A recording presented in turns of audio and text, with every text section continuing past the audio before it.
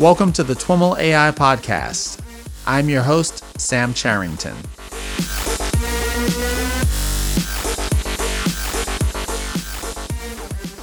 Thanks so much for joining us. And if this is your first time, I invite you to hit subscribe in Apple Podcasts, Spotify, YouTube, or wherever else you might be listening to the show. All right, everyone. I am here with Daniela Roos. Daniela is Director of CSAIL and Deputy Dean of Research at MIT. Daniela, welcome to the TWIML AI Podcast. Thank you so much. It's great to be here. I'm looking forward to our conversation. We're going to dig into your work in the area of robotics. But before we do, I'd love to start by having you share a little bit about your background and how what spurred your interest in that field. Well, thank you so much for this question. I want to share that I went into robotics because I wanted to work on something that brought together the world of mathematics with the world of physical things. And I was really interested in the science and the engineering of autonomy. And by this, I mean understanding the mathematical and the biological foundations of systems. And I was interested in building bodies and building brains for these machines. Now, this has been a long-standing quest, or a fantasy, if you like, that goes back to my childhood. I grew up in Romania at a time of great austerity, and in my spare time, I read a lot of books and reflected and fantasized about superpowers. I grew up in a family of scientists. And as a school student, I had really broad interests, but the constraints of growing up in Romania really put me on a STEM track. And so at that time, it was standard practice for all school students to spend a week each month working in a factory. The Romanian government believed that this would help us get some skills and prepare us to become part of the proletariat. And so for some time, 1 week each month, I worked in a factory that made spare parts for locomotives. And so at that time, I was a teenager, and that work just did not seem that useful. But as I look back, I can now see how that experience has actually contributed to my growth in robotics, because I learned to use all sorts of machines like the lathe. I even made screws from scratch. And so I began to understand the physical aspects of things. And as the math we learned in school became more and more abstract, I realized that I wanted to do something STEMmy, yes, but also something with a physical component. And so now here I am living my dream, fantasizing about machines with superpowers and building robots really that bring together the world of computation with a world of mechanisms and materials. And this is really a great place to be. It's a great path towards having the background to develop the science and engineering of autonomy. Oh, that's awesome. I mentioned that you are the director of CSAIL. For those not familiar with it, it is a storied kind of research institution at MIT, but can you maybe give us a brief overview of the scope of that research center? CSAIL is such an amazing place, and CSAIL has an extraordinary history. CSAIL stands for Computer Science and Artificial Intelligence Laboratory, and there are two parts to our name, the CS part and the AI part. And the AI part goes back to 1956, when Marvin Minsky was a young assistant professor, and one summer he decided to gather his friends. They went to the woods of New Hampshire, where they spent a month walking, talking, no doubt drinking red wine, and thinking deeply about what the next big question in science is. And when they returned from that trip, they coined the term artificial intelligence, and they announced the importance of developing a new science, the science and engineering of intelligence, of making machines with human-like characteristics in how they move, how they perceive the world, how they play games, even how they learn. And so our community at MIT has been on this quest since the very beginnings in 1956. The other part of our name, CS, goes back to 1963, when the big dream was to build a machine that two people could use at the same time. And those machines were as big as the rooms we live in, as our offices. And at the time, the project was called Project Mac, where Mac stood for Machine Aided Cognition. The idea that we're building machines as tools, and these tools are meant to help people with cognitive tasks. And so ever since, our researchers have developed the foundations of computing. And along the way, they invented so many things that we now take for granted. And so did you know, for instance, that besides the time-sharing machine and the password and the optical mouse, our researchers also developed the first computer to display graphics and the first object-oriented programming language, CLUE, which is the foundation of the entire software industry, and cryptography, the technology that allows all of us to buy things online, and we take that for granted. We have had extraordinary contributions to what makes computing the way it is now. And as we look into the future, our researchers really aim to invent the future of computing and figure out how to make the world better through computing. Oh, that's awesome. I think if you were quizzing me, I would have said Xerox PARC for the graphical computer, but good to know that it's CSAIL. Well, it's the first one, right? So there were other efforts at other laboratories around the world, but here there are so many things. I mean, even the Ethernet had a picture drawn for the first time at CSAIL while Bob Metcalfe was a grad student. And so there are, I mean, we can spend a lot of time discussing other aspects of computing. I would just say that the foundations of mobile robotics, the foundations of computer vision, of speech understanding, even of MOOCs, has roots at CSAIL, which is not to say that this is the only place where those ideas were being developed. Mm-hmm. Of course. I'm curious how you define robots. It's a simple question, but I hear lots of different answers. And I'm curious, I suspect, given what you said about your background and the early experiences you had with physicality, that physicality might play a role in that definition, but it doesn't for everyone. And I'm curious what robots are for you. So the definition I share with my students is the following. A robot is a programmable mechanical device that can exert forces. And so this captures the physicality of the machine and also the fact that the machine interacts with the physical world. And if I might go to a slightly more detailed definition, I would add that the robot has sensors through which it perceives the world and actuators through which it impacts or affects the world. And of course, one of the things that we want to talk about is the interplay between the robots and intelligence, AI. And I'm curious your kind of broad take on the field of AI for robotics. Well, let me say that we are living through extraordinary times for AI, for machine learning, and for robotics.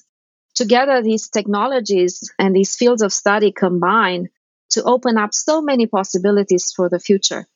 And I actually differentiate between the three because I think of robotics as the science that puts computation in motion. I see AI as the science that allows us to reason and make decisions. And machine learning cuts across both. And at the moment, machine learning in computer science is about making predictions on data, finding patterns in data, and giving suggestions to people on what is possible. And together, these fields combine to open so many opportunities. With these advancements, we can better engineer medicines. We can better diagnose, monitor, and treat disease. We can ensure that there are no traffic fatalities. We can develop systems that provide customized education to everyone. Essentially, we can imagine a future where machines take on the routine tasks and leave people with time and space to focus on what is creative and what is interesting and important to them. We are really moving towards this phase where we can imagine a future with these extraordinary tools that are helping people with cognitive and physical tasks. And there is so much good news in this field. And really, it's so fantastic to be in the middle of this development. So, do you remember when Mickey Mouse summons the broomstick in The Sorcerer's Apprentice? Uh-huh. This was a favorite cartoon of mine. Now, just imagine that today you don't need magic to make that happen. You need robotics and AI. And that's extraordinary. Well, you did a great job answering an admittedly very vague question. I realized after I asked it that I was kind of fishing around for one of the common themes that I hear when I speak to folks that are kind of working at this confluence of robotics and AI is this belief that we never really will be able to get to intelligence without the kind of embodiment that robotics provides. And I guess I was curious if you espouse a belief like that, or if you think that that's true, or what you think the role of embodiment and robotics is to advancing intelligence generally. Oh, absolutely. That's a great question. And I would like to emphasize the importance of the body in studying intelligence. In fact, every machine, whether it's a natural system or an engineered system, every machine that has a body and the brain kind of combines the body and the brain to reach all the capabilities and all the intelligence that the machine is capable of. And so, from a scientific point of view, it's very important to study both the body and the brain and the connection between the two. From an engineering point of view, that is also important, working on the body and of the brain, because for any kind of task we'd like to create a machine for, we need a body that is capable of executing that task. And then we need a brain that's capable of controlling the body to do the task. So we really need both. Mm-hmm. Mm-hmm. And thinking about this relationship between the body and the brain, and in particular, the human body is composed of lots of distributed systems that are working independently and to some degree or another. For example, kind of endocrine system and all these and nervous system, lots of different elements are coming together to create, as you put it, this intelligence.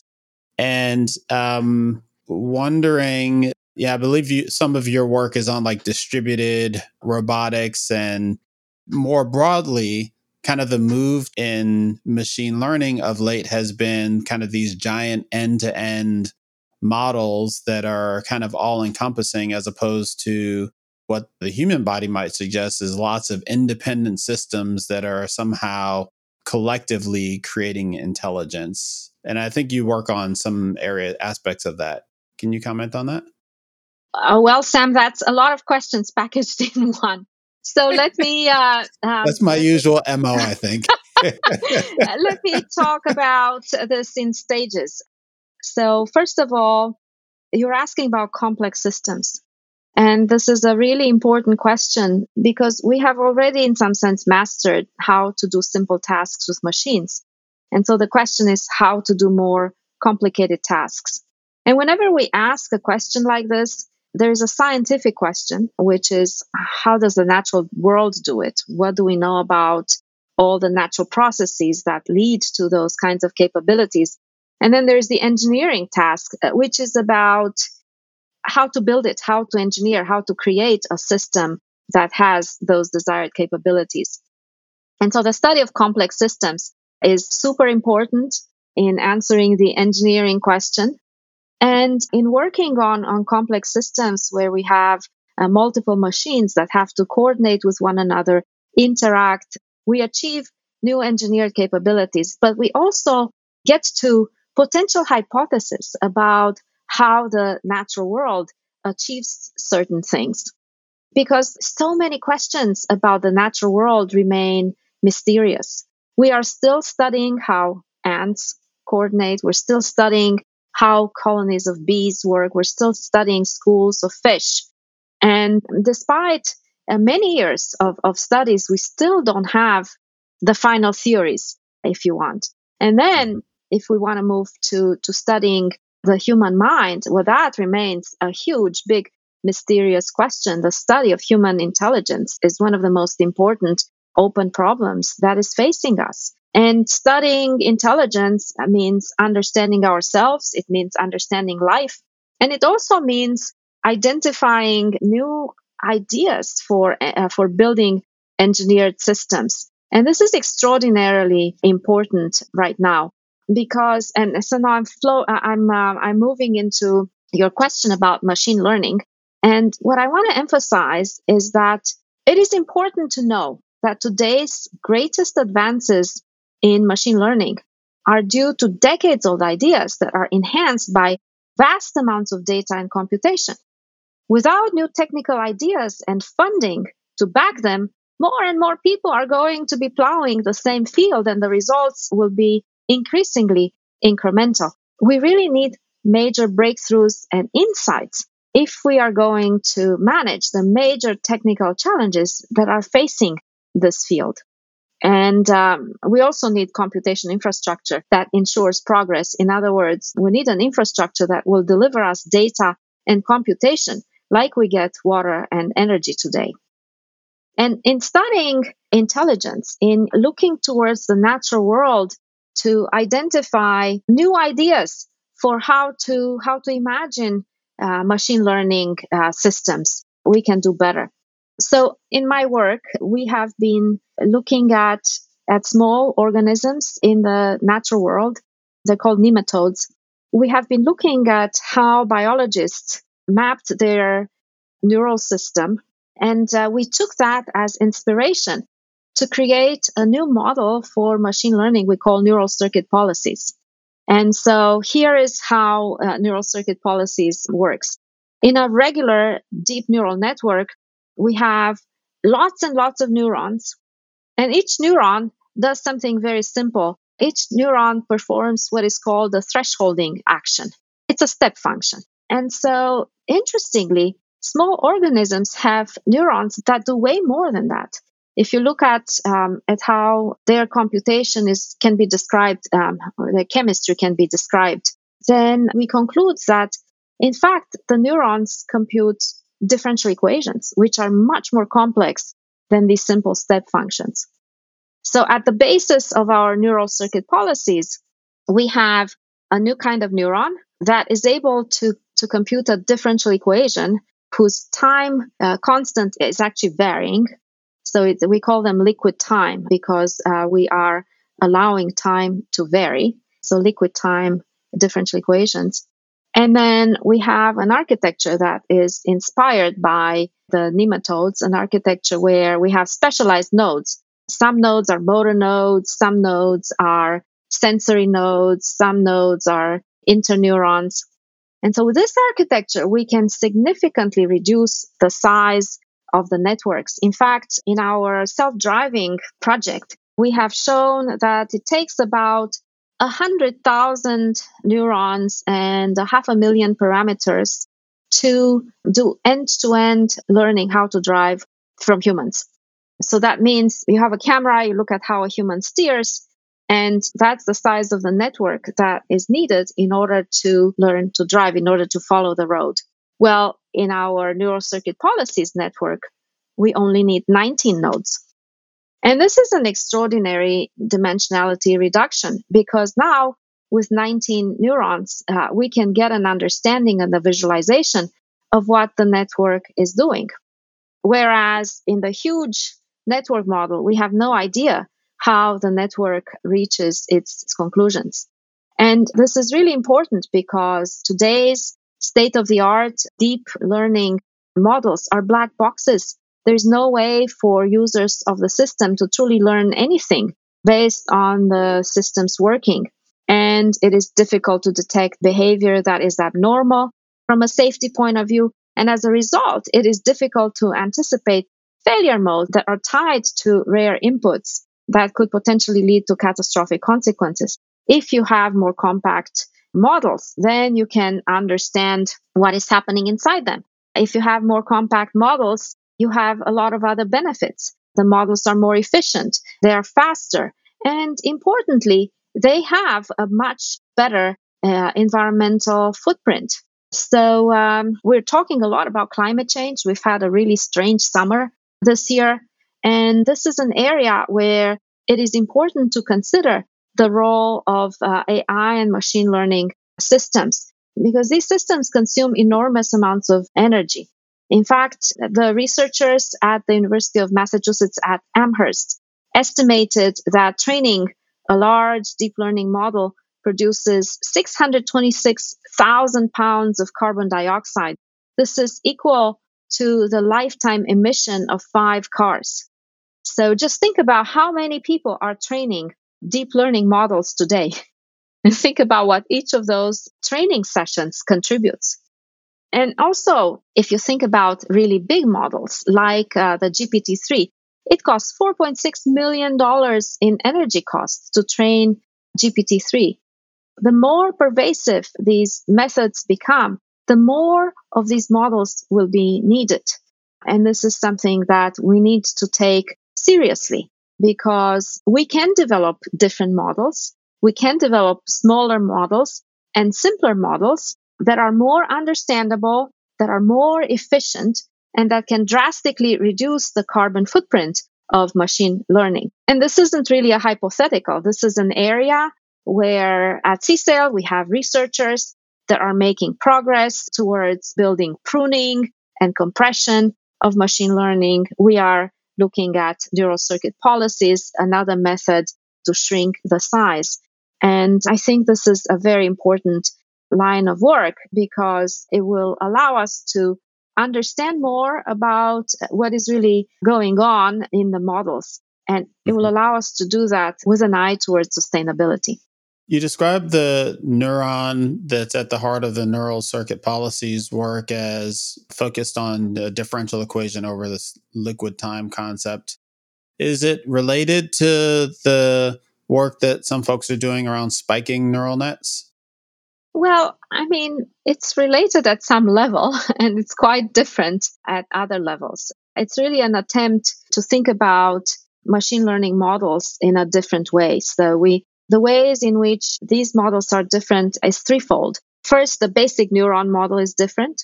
Second, the neurons are not identical. They have different roles. And third, we use inspiration from the natural world to create the actual architecture of the system.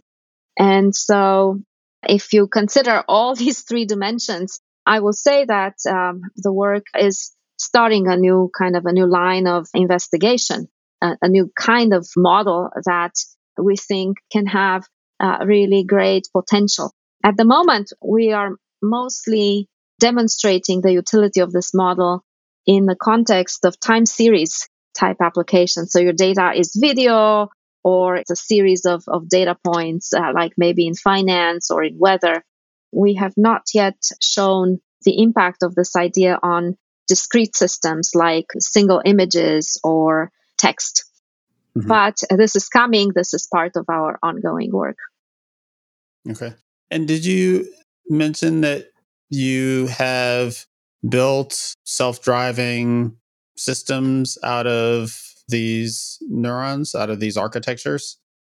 Yes, so we have a very exciting team that's working on autonomy for cars. We are pursuing a number of areas in autonomy. One is end-to-end learning for driving. And so that means, given some small amount of video data, how can you learn from a human how to steer in a variety of circumstances, whether you're alone on the road or whether there are other cars that are moving in the same direction as you, or whether you have incoming traffic. And so we're looking at all of these different situations, and we're showing that it is possible to do end-to-end learning in the state-of-the-art models with deep learning. But with neural circuit policies, we have simpler and more compact models. And our compact models also have interesting additional properties. They seem to capture causality. So what that means is that the focus of attention of the model is in the subsection of the image space that is important for the task. For instance, if you look at driving, we want to really focus cleanly on the horizon and on the side of the road. Now, if you compare the focus of attention of a neural circuit policy solution versus some other state-of-the-art solutions, what we see is that, in fact, in the more traditional approaches, the focus of attention is very noisy. It's all over the image. And in fact, it's quite well established by now that many machine learning solutions use context in order to make a decision. Mm-hmm. And with neural circuit policies, you can look at the focus at the action, not at the context, to get your decision. And so in your work thus far, what are the kind of primary tasks that you've benchmarked the neural circuit policies approach against, and what kind of results have you seen? Yeah, so we've used neural circuit policies for a variety of navigation tasks on the ground and in the air. And we have shown that these NCPs are really compact. They have causal correlations. They are more efficient than the existing networks. And moreover, they can be represented with just a few hundred kilobits. So we can run these models on a Raspberry Pi. And that is really extraordinary, especially for people who want to use machine learning for embedded applications. Mm-hmm. In addition to this NCP approach to making models smaller, we are also pursuing a number of pruning and compression approaches that allow us to take an already trained model and reduce it significantly. We show in our work that we can eliminate up to 90% of the parameters and still get approximately the same performance from the network. So that's, again, really intriguing and exciting. If you can do that, why not just use these approaches as a back end to any kind of machine learning model? So you can train your model, and then you have a kind of a compilation process where you feed the result into this engine that optimizes everything, keeps what is important, removes what is not important, and you end up with a much more efficient system with a lower environmental footprint. Do you think we'll ever get to kind of cross-architecture compilation where, as opposed to pruning and that type of thing, which is relatively incremental, you might compile into neural circuit policies from a traditional type of model? Well, that's the big dream. We don't have this compiler yet, but we would sure want to do that. In fact, I would sure want to have an engine where you give me your model and I can either shrink it or I can reshuffle it so that it becomes an NCP. And this kind of automated generation of small models is an interesting, but remains a big challenge. Mm-hmm. Mm-hmm. So we talked about robotics being kind of this integration of brain and body. And NCP is some of your work on kind of the brain side of things. You're also active in working on the body side of things in topics like soft robotics. Can you talk a little bit about your work in that area? So this is a very exciting part of my field. And I want to share with you that the first industrial robot was a robotic arm that was invented in 1961. So some number of years back, some decades back, but not a long time back. And so since then, we have really grown the field of industrial automation. We have built these extraordinary machines that perform so much better than humans. But these machines remain isolated from humans on the factory floor because they're large and heavy and dangerous to be around. And so a natural question is, what would it take to bring humans and machines closer together to make it safe for people to be around machines? And to me, one answer to this question is making better bodies, making bodies that are more like our bodies, that are safer to be around. So that's how I became interested in the field of soft robotics, where Soft really refers to the body of the robot, and softness is measured by a metric called Young's modulus. And if you compare Young's modulus of the materials we use in traditional robotics, so these are metals and hard plastics. So if you compare that against the tissue and the Young's modulus of elements from the natural world, there is a huge difference, orders of magnitude different. And so the question is, can we make machines that have the same Young's modulus as my body and your body? Because then those machines would be safer to be around. And the other interesting observation is that the field of industrial robotics, or maybe if we look at the last 60 years of robotics, we see that most of the robots we invented are either inspired by the human form, so their arms or their humanoids or their boxes on wheels. And that kind of limits what these systems can do. These systems are also made of metals and hard plastics. So can we reimagine what a robot is, so that the robot can be inspired by the natural world with its form diversity, or by the built environment with its form diversity?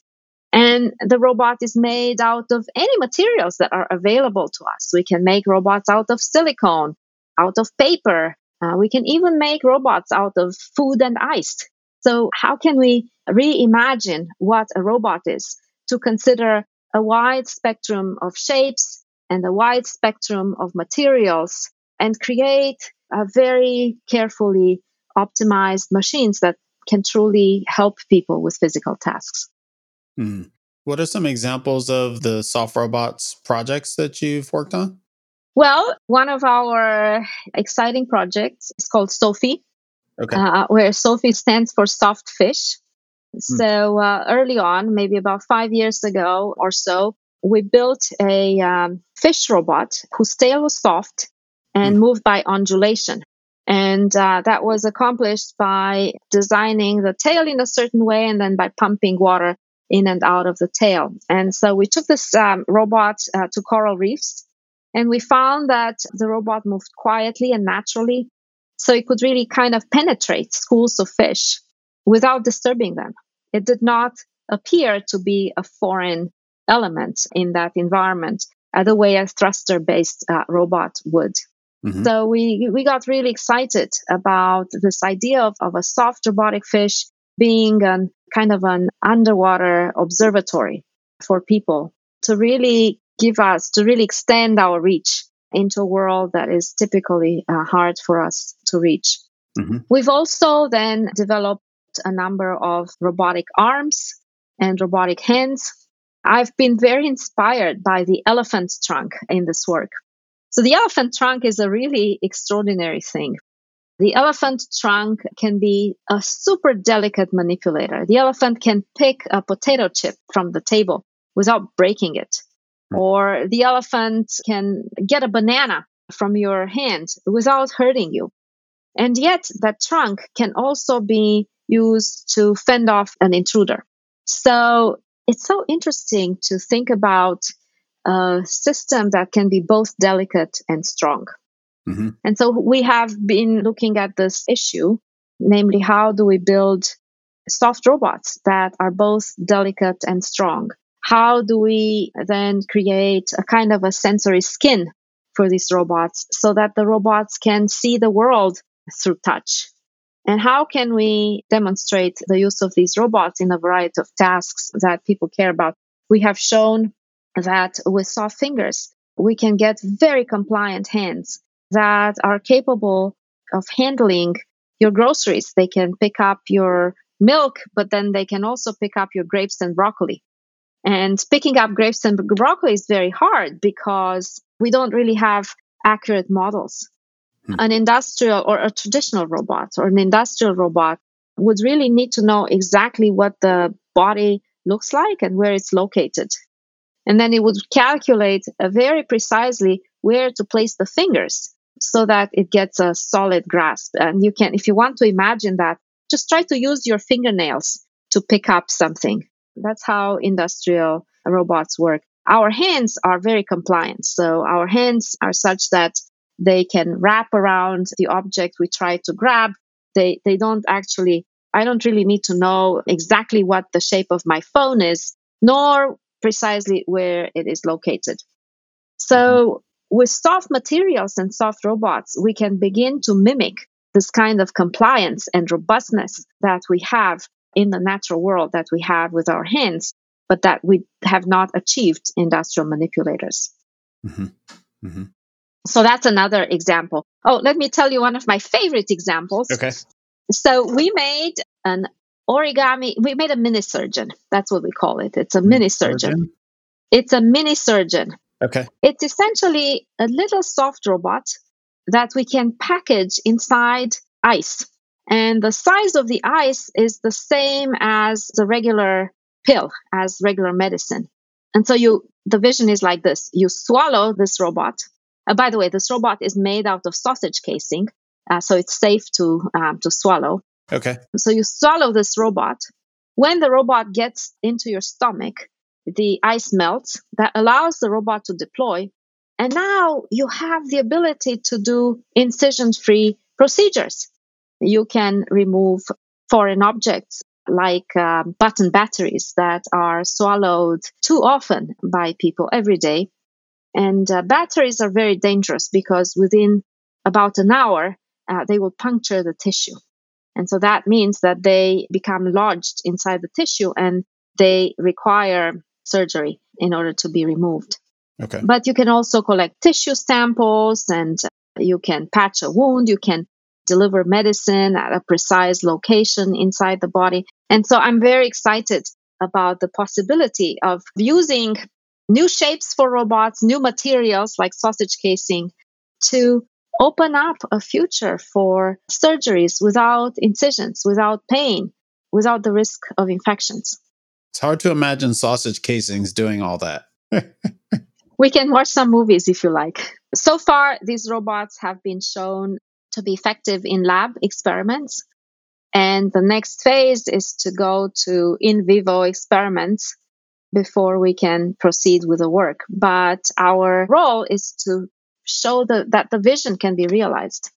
Can you talk a little bit about the technology behind it in the sense of, it's not sausage casings encapsulating something that's more traditional structure? I'm imagining, is it leveraging some electrical property of the sausage casing that makes it more malleable? Or So sausage casing is used to shape the robot. And the robot starts as an origami structure. It's kind of compressed like an accordion. Mm-hmm. And the robot also has a tiny magnet embedded in it. And the operation is imagined to take place inside a controllable magnetic field. So what that means is that when you swallow the robot, you can locate it because of the magnet. Mm-hmm. And then you can manipulate the magnetic field to drive the robot as you wish. Got it. And so in some sense, the control of the robot is external through this magnetic field. But this is not an alien idea for medicine because we have MRI machines that are in use all the time at most hospitals around the world. Mm-hmm. Mm-hmm. Awesome. Yeah, one more thing I'd love to have you share a bit about, and that is some of your work on adaptive control in the autonomous vehicle domain. We spoke a little bit about this before, and it kind of grows out of your interest in human and machine collaboration. Can you give us an overview of that work? Yes, let me say the following first. So I believe that advancing the science and engineering of autonomy requires that we spend some effort thinking about the body of the robot. We spend effort thinking about the brain of the robot, but also we spend effort thinking about the interaction between robots with each other and with people. And one interesting case study for this interaction, and in fact for the connection between interaction, body, and brain, is in the context of autonomous driving. So by now, I am sure that your audience knows about many efforts to create robotaxi. Well, my own belief is that we're really far from robotaxi. The technology is ready for slow-moving, safe speed vehicles, low-speed vehicles, in simpler environments. We can deploy the technology into products in these cases, but we still have big challenges. Some of the challenges include dealing with fast speeds. Some of the challenges include dealing with a great deal of interaction and dynamics in the environment. And some of the challenges include dealing with weather. Sensors don't work well in rain and in snow. And some of the challenges have to do with how you blend a robot car with human-driven cars. Mm-hmm. There have been some deployments in cities where the robots got really confused by the language that people naturally understand as they drive, right? So if you're in an intersection, you can have a kind of a silent communication with an incoming car, and you know if you can go or not. But robots don't understand that language. And so one exciting project has been developing an adaptive algorithm for robot cars that is able to learn the personalities of the drivers around the ego robot car and adapt the controller to that. So the robot car can observe you a little bit and figure out whether you are an egoistic driver, a pro-social driver, or an altruistic driver. If you are an egoistic driver and the robot wants to make a left-hand turn, the robot better let you go, because otherwise you'd have a dangerous situation. But if you are a pro-social or an altruistic driver and you want the robot to go, the robot has to understand that and hurry up and make that turn. Otherwise, the robot would confuse traffic. And just think about, if you will, when you were learning to drive and you were at T intersections trying to figure out when is the right time to make an unprotected left turn. That is hard even for humans. So we have some results in the space. And what we're doing is we're leveraging something called social value orientation. This is a metric developed by the social psychology community. And it's a really cool metric because it maps human personalities onto a circle. In other words, it associates your observed personality with an angle that measures the reward to self versus rewards to others. So now when we have mathematics that we can associate with personalities, we can embed those mathematics in our cost functions, in our learning functions, and we can drive controllers to capture the right response in an adaptive way. Interesting. And I'm curious about how you collect ground truth for training models around the social value orientation. Do you have observers kind of looking at video and grading other drivers on the screen, or is there something else happening? Well, we have done a lot of simulation, and we have inserted, so we have used publicly available data sets like ngSim, and we have inserted our own controlled vehicles in the data, and we have observed what happens. Well, Daniela, thanks so much for taking the time to share a bit about what you're up to. Super interesting stuff and wonderful to chat with you. Thank you so much for having me, Sam, and for your interest in my work. Awesome. Bye-bye. Bye-bye. All right, everyone, that's our show for today. To learn more about today's guest or the topics mentioned in this interview, visit twimlai.com. Of course, if you like what you hear on the podcast, please subscribe, rate, and review the show on your favorite podcatcher. Thanks so much for listening, and catch you next time.